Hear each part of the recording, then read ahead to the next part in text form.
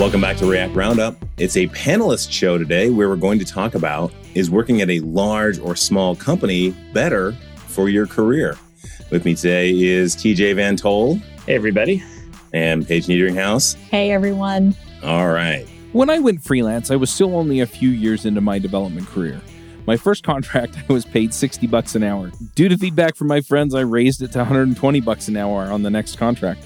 And due to the podcasts I was involved in and the screencasts I had made in the past, I started getting calls from people I'd never even heard of who wanted me to do development work for them because I had done that kind of work or talked about or demonstrated that kind of work in the videos and podcasts that I was making. Within a year, I was able to more than double my freelancing rates, and I had more work than I could handle. If you're thinking about freelancing or have a profitable but not busy or fulfilling freelance practice, let me show you how to do it in my Dev Heroes Accelerator.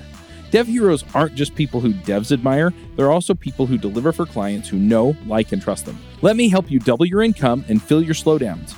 You can learn more at devheroesaccelerator.com.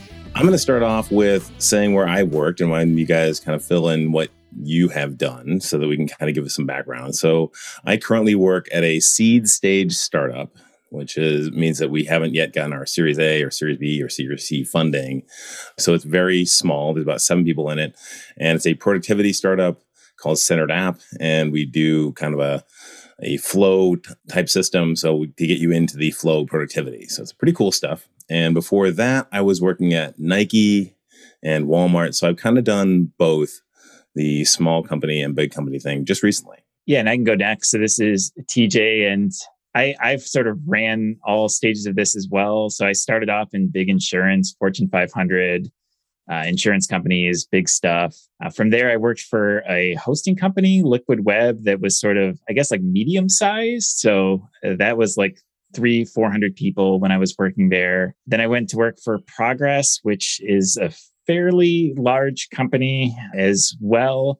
And then currently I work with Paige at Blues Wireless, and we are a startup of 20 some people. So I've got experience from sort of both large and small and somewhere in between. And I have a similar set of experience, but it's not all in web development, which is a little bit unique because I've been in web development now for about 5 years. My first web job was with Home Depot. So the largest of large enterprise companies. And now, as TJ mentioned, we are at the smallest of the small startups with 20, I think we had our 24th or 25th employee just join recently. But prior to that, for about 5 years, I worked in various marketing agencies. And I worked for medium-sized ones of a few hundred people. One was acquired and became part of a giant Publicis marketing group. And then I went to a startup of about 40 people when I was there. So everything from very large to very small and back again. And all of them have definite benefits and definite drawbacks. And it just depends, I guess, what you're looking for or what you place more value on as to which ones you might be happier with. And of course, what stage of your career you're in too. If you're just starting out, maybe a startup where you get to touch everything is really exciting to you, or it's terrifying because you don't know what you're doing and want other developers and people to kind of mentor and help guide you. So that's probably a good place to get started is what benefits are there or what pros and cons to the various sizes and stages of companies.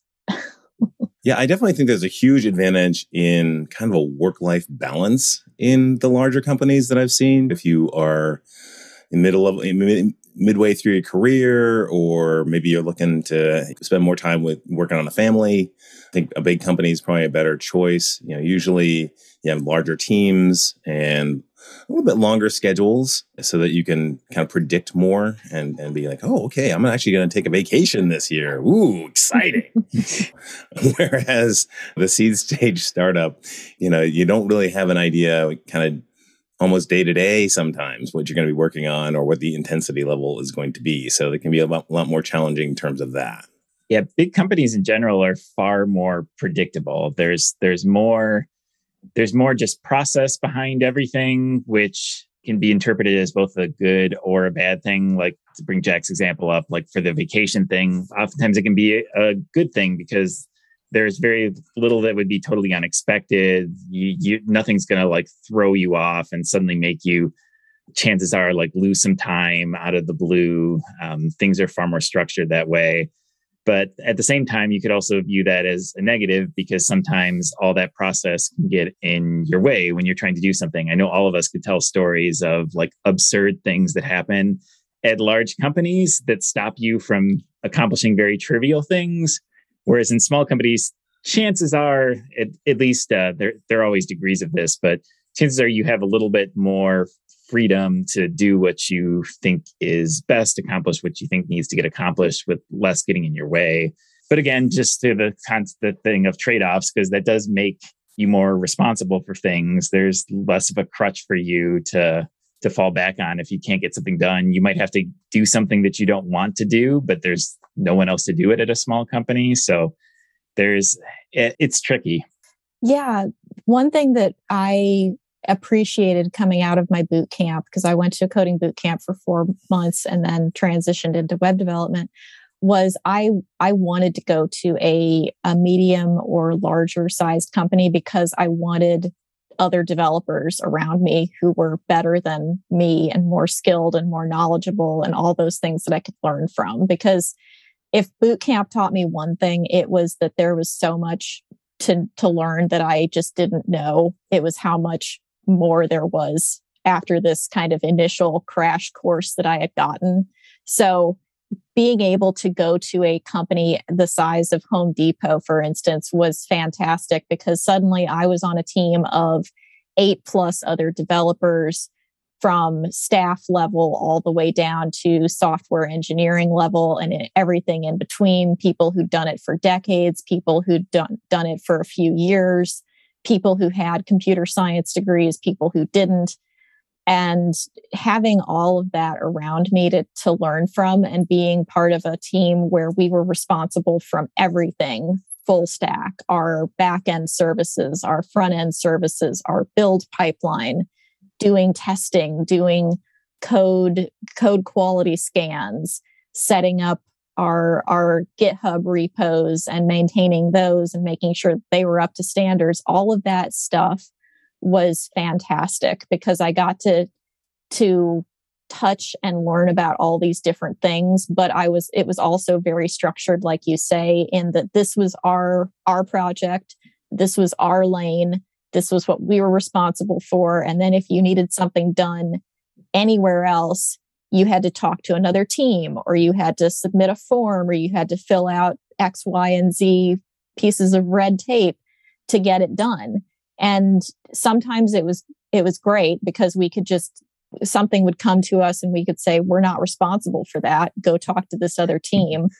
Or stuff would come to us and we would be either responsible for it or we'd have to figure it out, or it would be very painful, like you say, to get it done. What should have been trivial if somebody had the level of clearance that was required to make what seemed like a small change. So a lot of benefits to it, especially early in your career, because you can just go tap someone on the shoulder and say, hey, can you look at this code with me or help me figure out what this is doing or how to do it? But at the same time, a lot of processes and potentially a lot of time in between things getting done that shouldn't really take that long if you were a smaller company, I guess. Yeah, that's funny because that's similar to how I got my start with big insurance. It's just like a junior developer role. And I think another advantage of that is these larger companies, they're more likely to have like established training procedures and like the budgets to do that sort of thing. Whereas your small startup, they don't have the money to throw around or the time to do that sort of thing. But a larger company can have a whole training department. At least the insurance company I worked for did. They had people that was their job, was to train other people and programs to help you get ramped up and get more involved. And it was more of a gradual on-ramping that I definitely appreciated at the time. And I only have good things to say about going through that process and that company, because it did help me get up and running and get my career jump started. All right. I don't disagree with any of that, but I do feel like we're kind of short shrifting the whole startup experience here because there is a coolness to being able to say, hey, I watched this really great YouTube video on Firestore or whatever it is, and it's filling a void in our ecosystem. And we're just going to go in there and bring it in and get it done. We're going to do it today. Yeah. And you can only do that kind of thing at a startup. I got to say, if working at big companies, if you want to get a new technology, and like let's say that they're doing traditional REST and you really are a huge fan of GraphQL, you have to go and drive that thing daily, every day, working with engineering management, product management, project management. These are big ships and they are crazy hard to steer. And so when folks are saying, oh, it's really hard to get something done. Yeah, that's politics and it's everything else and it's schedules and it's all that. So there are some advantages to that small company vibe of you can kind of just, get it done, which is a really nice feeling sometimes. Absolutely. If you are ready to take ownership of stuff, you can kill it at a small company. You just have to be, I guess, the biggest thing, a big shift for me was I was used to going through a lot of communication channels before getting minimal access to whatever it was that we needed at Home Depot from another team or an API endpoint or whatever.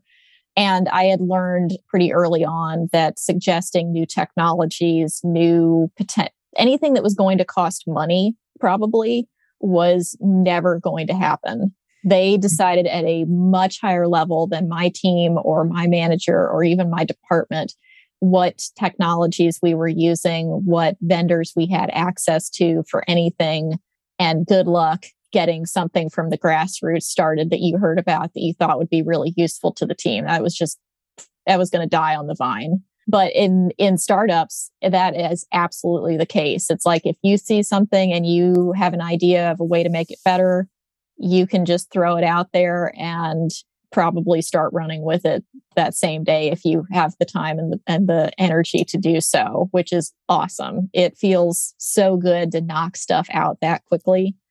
And it's a great way to learn. But then you have to maintain it. That is true. That's on you. Exactly. That is true. You can it's a pottery mark.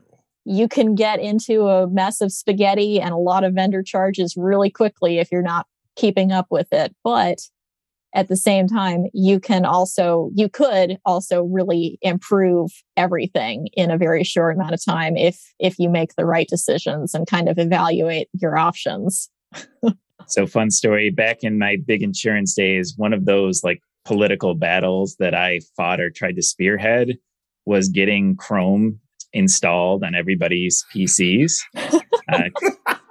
Because this was back when Chrome was pretty new and we were all on lockdown Windows setups, right? So you had no admin access. You couldn't install a program. And so Chrome came out and I was like, well, people are starting to use this thing, right? Like we should have it. It has good developer tools. This could really benefit us.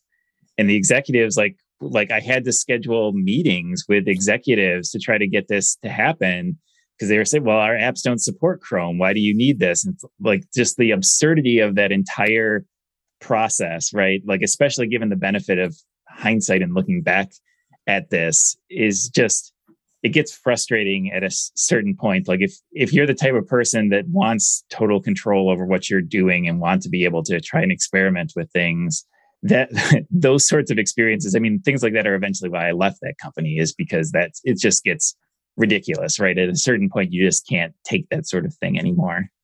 Yeah, I think there's a bias here. When you think about like a company culture and how it can go wrong, I think in the small startup case, the going wrong tends to err towards workaholism, right? It's just more we just do, we just gotta go kind of thing, and it's just it's crazy.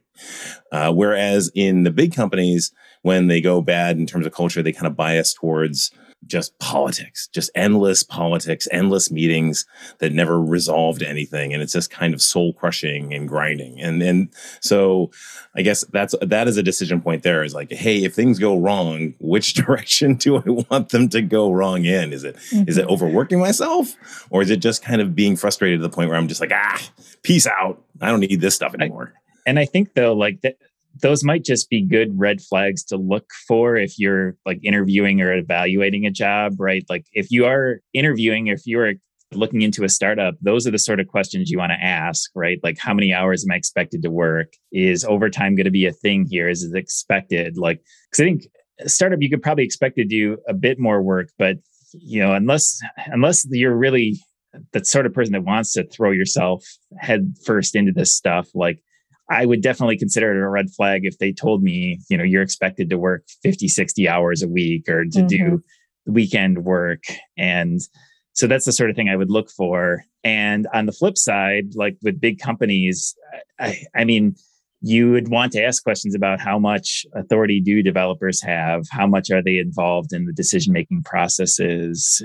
How much do they get a say in what technologies are used? Because I've been involved, even though those are like stereotypical things about these companies, there are certainly pockets of big companies that operate more like a startup, right? And there are startups that are a little bit more stable and secure. So those are the sort of things, I guess, to look for as you're exploring your options.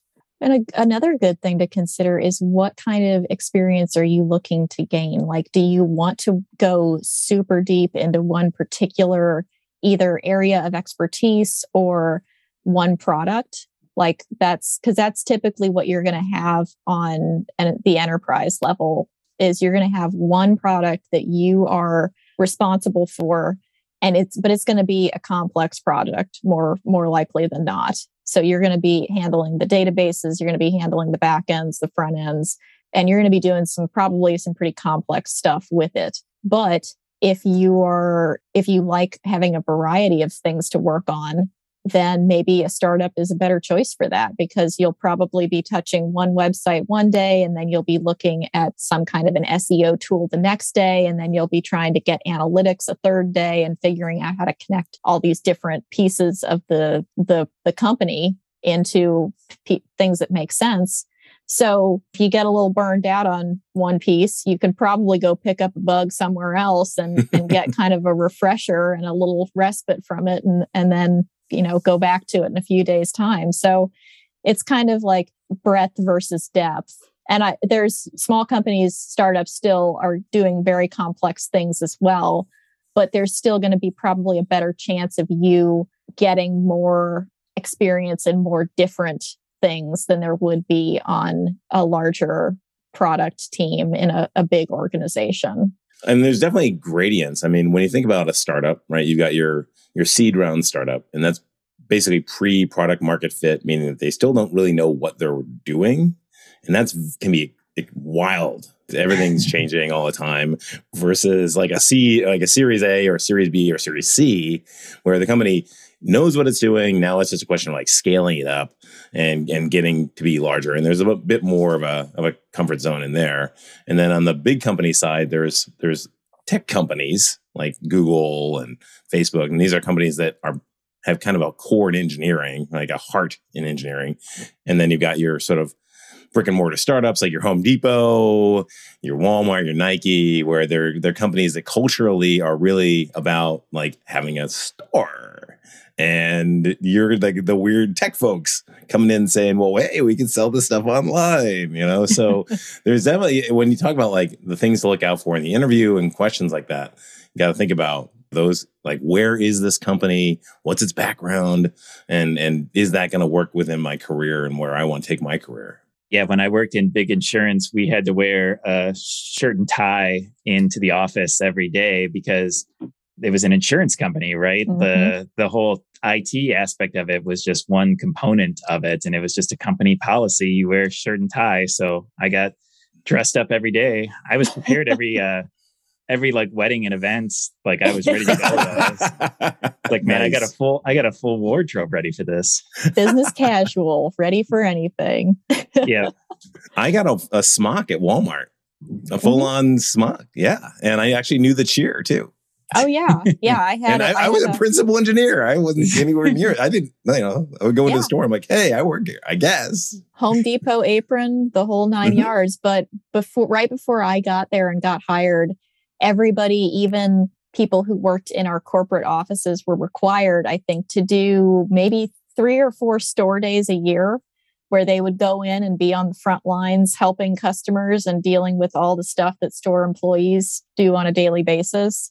And once I was hired, they had actually they had gotten rid of that as a requirement.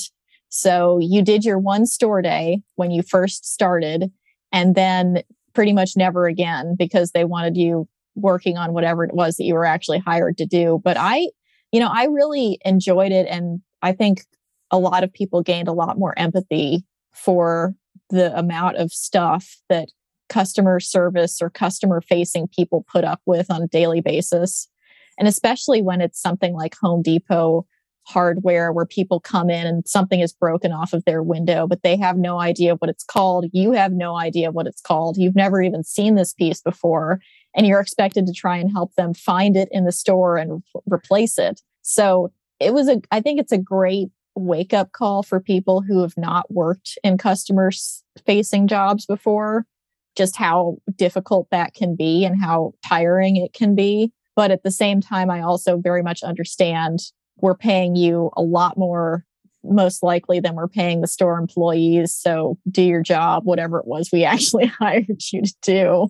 I do think I don't know if this is strictly speaking true, but at larger companies, you do feel a little bit more removed from whatever it is the company is doing. You feel a bit more like a cog in a giant system. Mm-hmm. So, and I have to imagine that Home Depot program was trying to help, rectify that or bring people closer to it. Because when I worked in commercial automobile insurance, I never met anybody that was actually insurance agent or an actual policy holder. So I was very far removed. It felt very just esoteric, random stuff I was doing. And it does give you a little less motivation. It does help when you really feel like you are doing something important or worthwhile or have a connection to whatever it is, the end product or service that it is you're producing. Yeah, that's a big deal. I mean, for me, the reason that I got into software or writing code when I was a kid was I wanted to make games for my friends. And so it's been that virtuous cycle of always wanting to put stuff in front of people that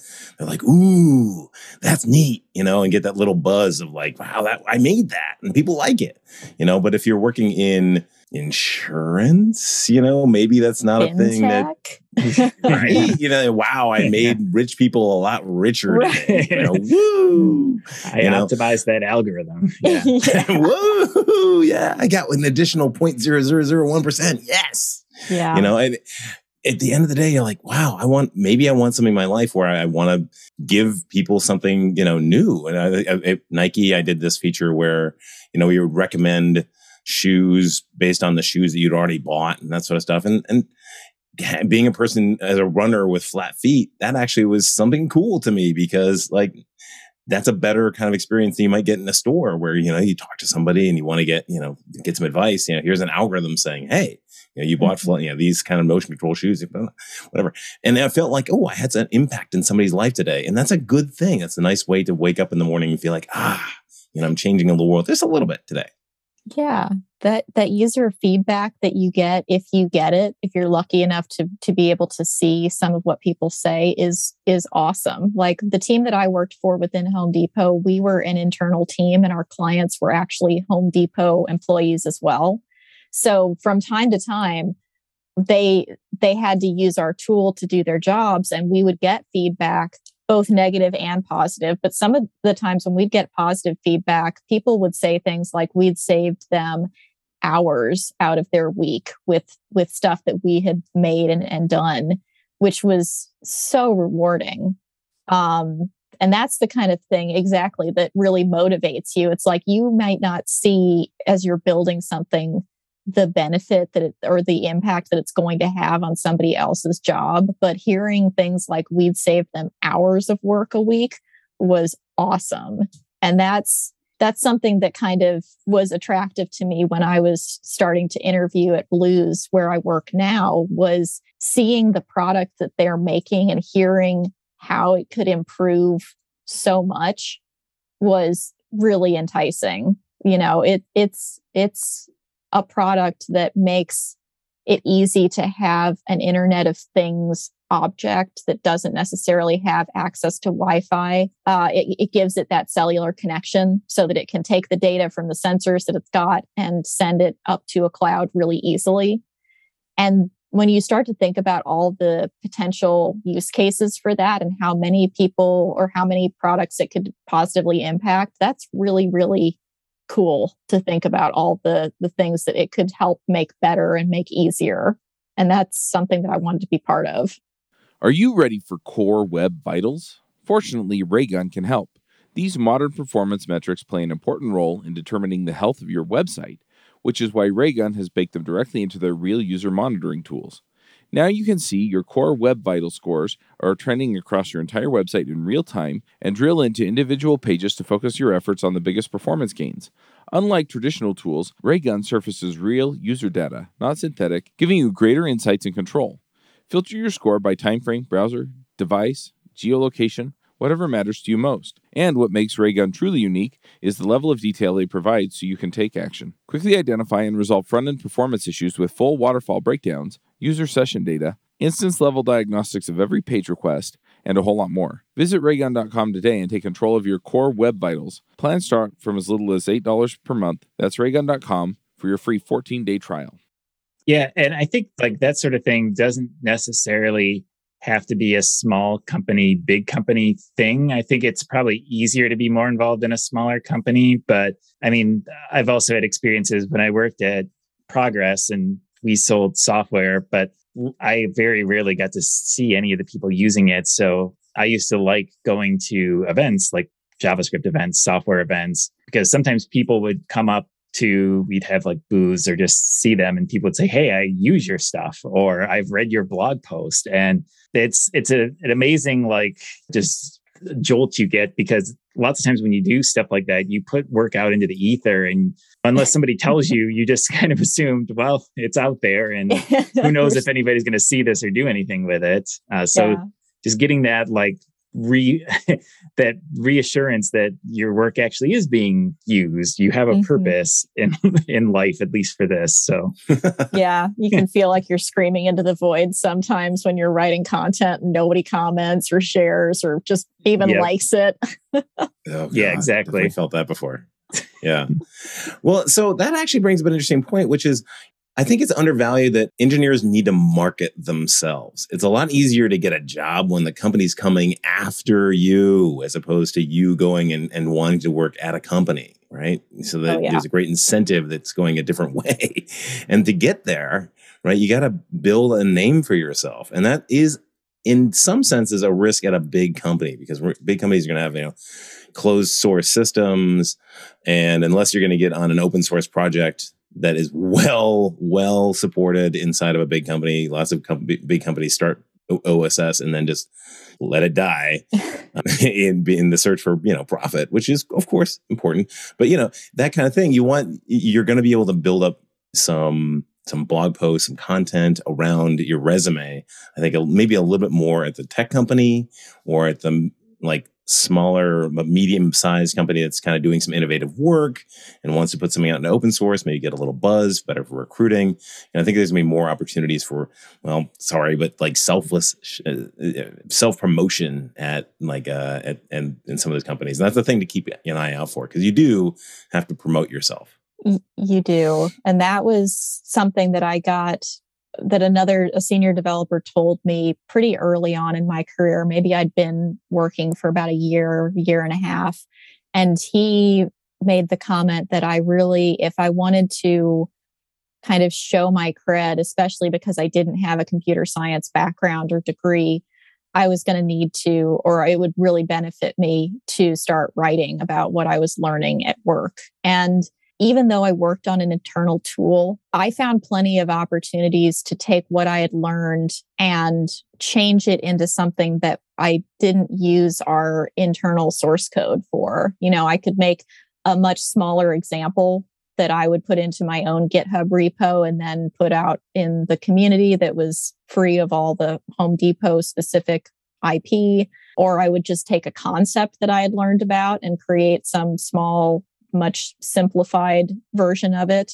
Or even stuff that I had built in side projects. That was a great one that I would be able to use because it was my own code. And I would refer back to stuff that we had done at work to figure out how to make it work for my side project. But it was all written by me and my own stuff. But that was a huge, huge thing, I think, in helping me get further in my career, because it was something that I could point to internally. When somebody would have a question, I'd be like, oh, I wrote a blog post about that. And so, people on my team could benefit from it. My managers could see that I was doing it. It helped kind of solidify, yes, I do know what I'm talking about. And I have at least learned enough to be able to write and teach somebody else about it. But it also was an outside signal to people outside of the company that I was doing good things and giving back to the community in this way and making my way. And I know that because of that kind of stuff, I started getting opportunities. Like a couple of software as a service companies asked me after I'd been publishing for probably a couple of years just on my own if I'd like to write for their publications, and they paid me to do it. And then I was invited onto one of the podcasts here because I'd written an article for LogRocket, and suddenly I was on JavaScript Jabber, which is a sister podcast of ours, talking about it. And then I was invited to React Roundup because I'd done a conference talk on responsive design in React. And that had been picked up by one of the newsletter publications. So that kind of stuff, not only does it build your credibility and give you a platform, and which a lot of other developers are not doing. So it's a huge visibility booster there, but it also can potentially lead to paid speaking engagements, paid writing engagements, new jobs, because somebody saw that you did X, Y, and Z. And they're like, I need somebody here to do X, Y, and Z also. It's ridiculous how if you're consistently doing stuff like that, you can turn it into something much bigger than what it started out as. Yeah. And I feel like, because I had a similar journey in terms of working on my own to get my name out from outside of a big company. And the thing is, you do have to jump through some hoops, because I had to do some similar things. Like, you're very careful to make sure you're not using any code that was originally there. You almost like feel like awkward. You're for sure doing all of this on your free time, not as part of your work time. Mm-mm. And I feel like in a startup, because there's less bureaucracy, you have more ability to get your name out for sure, because you have more freedom to work on stuff you're interested in and therefore more willing to write about. Small companies in general aren't going to care. Like, Blues might care if you take like an entire section of code you've been working on for a long time and throw it out there. But if you're just referencing something you did, it's like, oh, that's like good PR, probably, like putting the name out there. It's not a big deal. There's less concern. So I feel like you definitely do have more freedom at a smaller company to try to make a name for yourself than you do inside of like a giant organization. Yeah, and I think Paige, you put a great recipe there for just starting out and getting into it. Hey, I ran into this little thing. I'm going to go and do a quick dev 2 on how to fix this one particular issue, and you'll end up in a bunch of Google searches because other people will get stuck on it and be like, oh yeah, that guy's he's got a good recipe for how to get around that, and then it kind of builds on it, and you get more and more exposure, and that's great. So a really good recipe there to get into the world of self-marketing.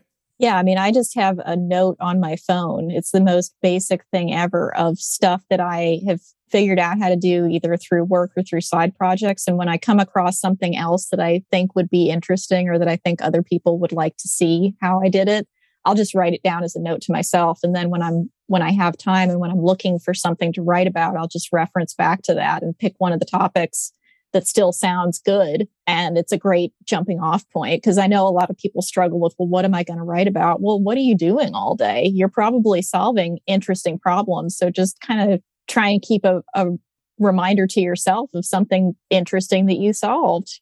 Probably somebody write about else what you know.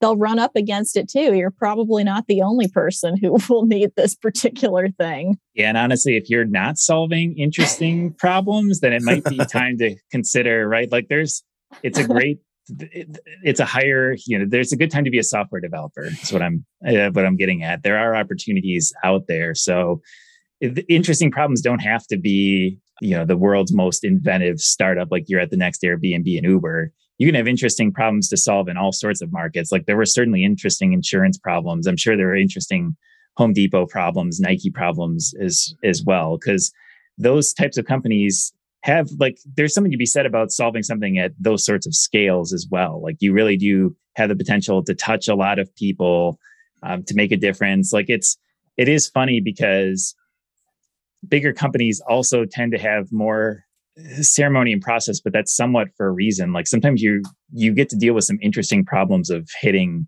sometimes huge user bases and large data sets that you're going to have trouble finding at a startup. So sometimes you can find some unique and interesting problems to solve at big companies also. Oh, absolutely. One of the ones that springs to mind immediately that was pretty new when I left or had been solved recently was we had some product data that was 250,000 potential rows in an Excel spreadsheet that we either needed to upload and ingest into our system or make downloadable for the user. So yeah, those were nightmare things to solve, but our users lived and died by these Excel spreadsheets. So it wasn't even a question of if we could make this work. It was more, how do we make this work because it needs to work. It was just, so yeah, those are ridiculous problems, but because it was a larger company and has been around for 40 years, you couldn't just say, we're not going to support this anymore because the users would mutiny and come at us with pitchforks. So yeah, there were definitely lots of weird, interesting problems that had to be solved. But at the same time, these are the same kind of problems that I know other companies of large scale and maybe older are also struggling with. Not everybody can start out as Google and just be all information systems data from the get-go. There's lots and lots of brick and mortar stores that are struggling with legacy systems and old processes that they can't just shut down. They have to revamp them and bring them into the 21st century, but also support the older way of doing stuff. Well, one thing that I wanted to bring up that I don't think we've really talked about is the various sorts of roles that you can have at different companies. Like a large store or a large company like Home Depot, because of what they do, they're not going to have things like developer relations. That they just don't need it because they're selling hammers and they're selling chainsaws and they're selling nails. But if you want to be maybe a site reliability engineer, they definitely have a team that is all about that, making sure that the infrastructure underneath all these applications is stable and sound and scaling and doing everything that it needs to. But somewhere like Blues, developer relations is a huge part of our culture because we want developers to really like using our products and to think of us when they're looking at their next IoT initiative and evaluating the options that are out there. So it also really depends, like where do you want your career to go? Do you want to specialize in a large company where you can be a real subject matter expert in a particular area or field? Or do you want to be out in front of the public? Because that might make it more sense to be at a smaller company trying to help get the company's name out at the same time as you're making a name for yourself at that company. So there's a lot of different things to consider based on where you want to go next, I guess. Yeah, I'm just thinking like at Progress, we had an SEO team with like a handful of people that just specialized in that. And I'm thinking like the smaller companies I've worked for at Blues, like there is no SEO team. There's no SEO person. Like it's just SEO is going to be what it is, right? Like, so I think at bigger roles, just because there's more people, there's naturally going to be more specialization. I mean, I've worked at bigger companies that had like people that their entire job was specializing in one database. They were just the database person for that technology. They knew it in and out, and that database was important enough to the company to hire someone specifically for that. So if that's your thing, like if you have a niche that you love, that's your life's passion, you probably can find a role for it at a larger company, or at least you're probably more likely to. I've always been impressed by that. There was a guy at a company I was working at who was the MySQL guy, just straight up. Like that is what he knew, 100%. He knew every single nook and cranny of MySQL, and down to like the triple dot version, the patch releases, right? Mm-hmm. But you're like, well, what happens if MySQL isn't around anymore? I mean, not that it won't. I'm not saying it won't be. I'm just like putting it out there. Like I think about it as a career longevity thing, and it's like. Mm-hmm. No, it's always going to be. And it's like, wow, that is an impressive amount of dedication to a very, very focused piece of it. But then again, you do that. And if that's your gig, I mean, I'm guessing you probably get paid some decent money for that. Oh, yeah. And if you do the work, as you said earlier, to like be able to public profile around it, if you need a MySQL specialist, because, some big company somewhere is going to hit some MySQL errors over and over again and do a Google search to look for someone, right? And there you'll be. Yeah, exactly. Yeah, I had a friend, a coworker at my old job, and he would tell me about a previous company he'd worked for, and they had the COBOL guy. And the COBOL guy only came in like 2 weeks out of the year to maintain their mission critical COBOL system. But he got paid big bucks because he was one of the few who still knows COBOL. And like I said, only had to work a minuscule amount of time. So if you want to go into one of those archaic languages that are still powering so much of our industry, it's probably not a bad idea. But if you like being on the newer side of the technology, which will give you a lot more job options, probably. I mean, he had job security forever because this system needed to exist and needed to be maintained. But you probably want to have a more flexible, more up-to-date skill set if you plan on being in this industry for another 20, 30 years. But yeah, there's definitely a place for those people, for sure. And that's an interesting point, right? People seem to think about, well, when they look at one of these jobs as maybe an 8 to 5 job. And I really don't think that technology is an 8 to 5 job. You have to go after hours and train yourself and keep up with the new technologies. There's just more to it than that. And we get paid a lot of money, and there's a good reason that we get paid a lot of money. And it's because not necessarily just overworking, but like you have to make sure that you are also driving your own technology in your own career. And that's going to push beyond that 8 to 5 boundary. Yeah, it sort of depends on what you want, right? Like there are certainly people that I have friends that are working in big insurance still and are still doing the same 9 to 5 job. And there's something to be said of just finding a comfortable place, that's something that you enjoy doing, because there are certainly roles that you can keep doing without having to do the grind. And you might not get as far into your career, but it's just what you're comfortable doing. So it's about finding what you want to accomplish and then, evaluating your options and trying to figure out how to get there. And definitely say that those jobs exist in the larger companies. Yeah, like the smaller companies, it's so almost much. Expected that you're passionate about technology and always learning and that sort of stuff. I remember when I was working at Ning, which is a social network company, and Steve Jobs is still around. I mean, the entire company would shut down for watching that keynote because we were all just glued about what was going to come out of Willy Wonka's chocolate factory, this year. and you go into bigger companies and they're like, well, it's Apple release day. What are we doing? They're like, what? Nothing. It's another day at the office, dude. Yeah. Yep. All right. Well, this has been absolutely wonderful. Let's talk about picks.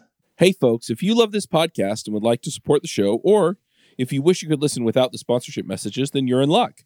We're setting up new premium podcast feeds where you can get all of the episodes released after Christmas 2020 without the ads. Signing up will help us pay for editing and production, and you can go sign up at devchat.tv/premium. Anybody got one? Yeah, I can go first. So I'm going to pick a app for the Mac called Rocket. And it's an app that lets you drop an emoji in any application. You essentially hit colon. You have to give your Mac like full accessibility access to this app, but you just type a colon in any application, anywhere where you can type, and it brings up a little like system-wide emoji picker. And I really enjoyed using it. I remembered it because I got a new Mac for the new job, and I went to type colon in something and my emoji picker didn't come up. And I was like, oh man, I didn't realize how reliant I'd become on this thing. But it's also smart enough you can filter out certain apps. So like Slack is essentially blacklisted because Slack already has an emoji picker, right? So it doesn't you don't get two emoji pickers conflicting with each other. And so you can sort of configure that. But for lots of times, if you're just like in a random text box in Chrome, sometimes it's nice to be able to type an emoji and just have it work. So I found it's a pretty nice little app for doing that. So that's my pick. That's awesome. Nice. Very cool. Those are fun. So my pick for this week is going to continue on the IoT train that I have been on as of late. This one is one that actually I posted to Twitter last week, and it got a lot more engagement than I was expecting. And it's called the Raspberry Pi Beginner's Guide, and it's it's a kid's book. It's built for kids to get started with their first Raspberry Pi and kind of get into programming. And it's fantastic. It is 252 color pages with pictures and code blocks and all kinds of good tips for people who don't know anything about Raspberry Pis but are looking to learn. And even though it is aimed at kids, I found it really useful and helpful. And apparently the rest of Twitter agreed with me, because there were plenty of people who were writing about how they had used it, how they and their kids have used it, how no shame in buying a book that's aimed at kids to get you started. So I would highly recommend it if you are looking to get into that kind of industry or start tinkering around with this, because it's very helpful. It's cleared up a lot of stuff that I just didn't know about Raspberry Pis and how to kind of begin the IoT learning. So it's a good read. So when are we going to get to see some of your IoT creations? Well, as soon as I finish the book, and I have a whole bunch of sensors that I have ordered from a company called the Seed with 3 E's. They make all sorts of sensors for Pis and Arduinos and all those little microcontrollers and microprocessors. But I think their factory is in China. So I'm waiting on the international shipping to get done. It's taking a little bit longer than something like Amazon, but soon. I feel like we need more books like that for adults. I don't know if any of you remember, I don't think these are a thing anymore, but I think it was Head Start. Oh, yeah. Head Start are great. Yeah. And they were just fantastically written because they would have just like cartoons all over the place. And also, was it Head First? I thought it was maybe Head First. Was it Head First? Yeah. I can't remember. So. But it had a lot of, it had the cartoons, and that was fantastic. Yeah. I don't know what happened to them, but those books were great. And sometimes they would have those books on pretty advanced topics. Oh, yeah. I remember learning like some advanced Java from those books, and it was just so presentable. And I feel like we don't do textbooks much anymore in the first place. And when we do, I don't know, I feel like we've erred on too much of the side of like text informational and less on the fun sort of aspect of presenting some of this content. Yeah, the O'Reilly books, as detailed as they can get, are usually a little bit dry. And it's very nice to see little cartoons of people picking stuff up and holding pies and connecting things and diagrams and all that stuff. So yeah, I agree with you. We need to bring the fun back to technical stuff. Having written a couple of those, they do have a very strong tone. And the editors will enforce that on you if you don't my tone is much more jovial and fun and kind of approachable. So when I write books for myself, they're very that. Whereas you get the O'Reilly thing and it's this is a bit more of a textual reference kind of thing. But they did have that Head First series and it is very good. If they had a Head First ML, I'd be all over that right now for sure.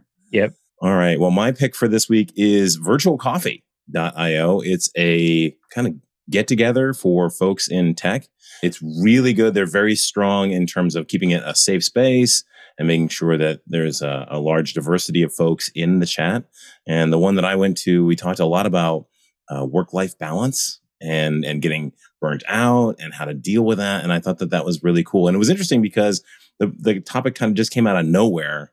And it's like, the thing that was foremost on people's minds. I think the pandemic and being inside all the time has really kind of brought to the fore all these issues of like burnout and the rest of it. How do we manage that? So very interesting. And it's great just to be able to talk to other people and network. So what we talked about before about self-promotion, find these kind of ways that you can get your name out there and say, hey, I'm in the community looking around for work, or this is what I've been doing lately, and get your name out there. All right. Well, this has been wonderful. Thanks for listening to React Roundup, and see you next week. Bye, everybody. See you then. Bye. Bandwidth for this segment is provided by CacheFly, the world's fastest CDN. Deliver your content fast with CacheFly. Visit CacheFly.com to learn more.